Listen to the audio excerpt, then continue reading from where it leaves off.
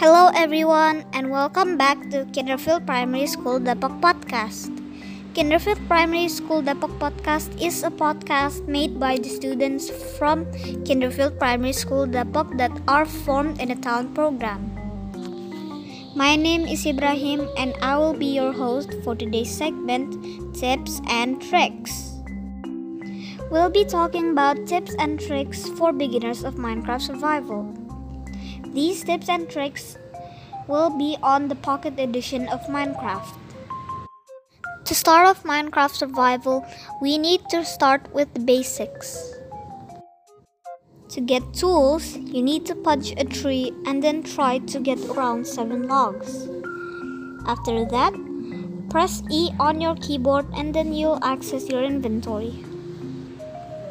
Then, if you see a grid with 4 boxes in your inventory, you should first move your logs to the grid and then you'll see some wood beside the grid. Grab all of them by clicking them multiple times.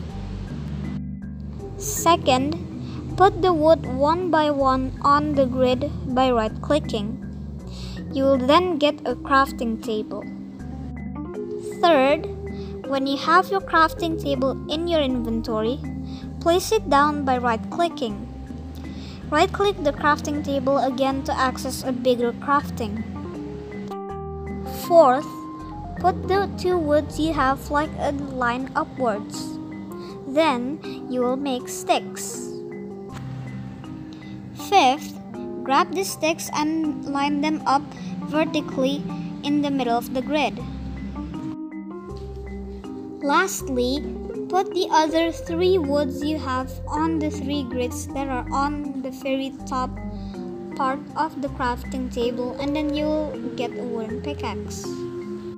In case you don't know how to craft, you can use the crafting recipe on the green book. After you make a pickaxe, dig straight down and then find the stone below the dirt.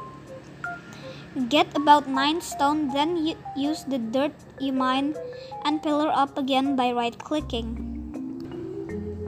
Right-click the crafting table again and craft all the stone tools you need. This is my personal opinion.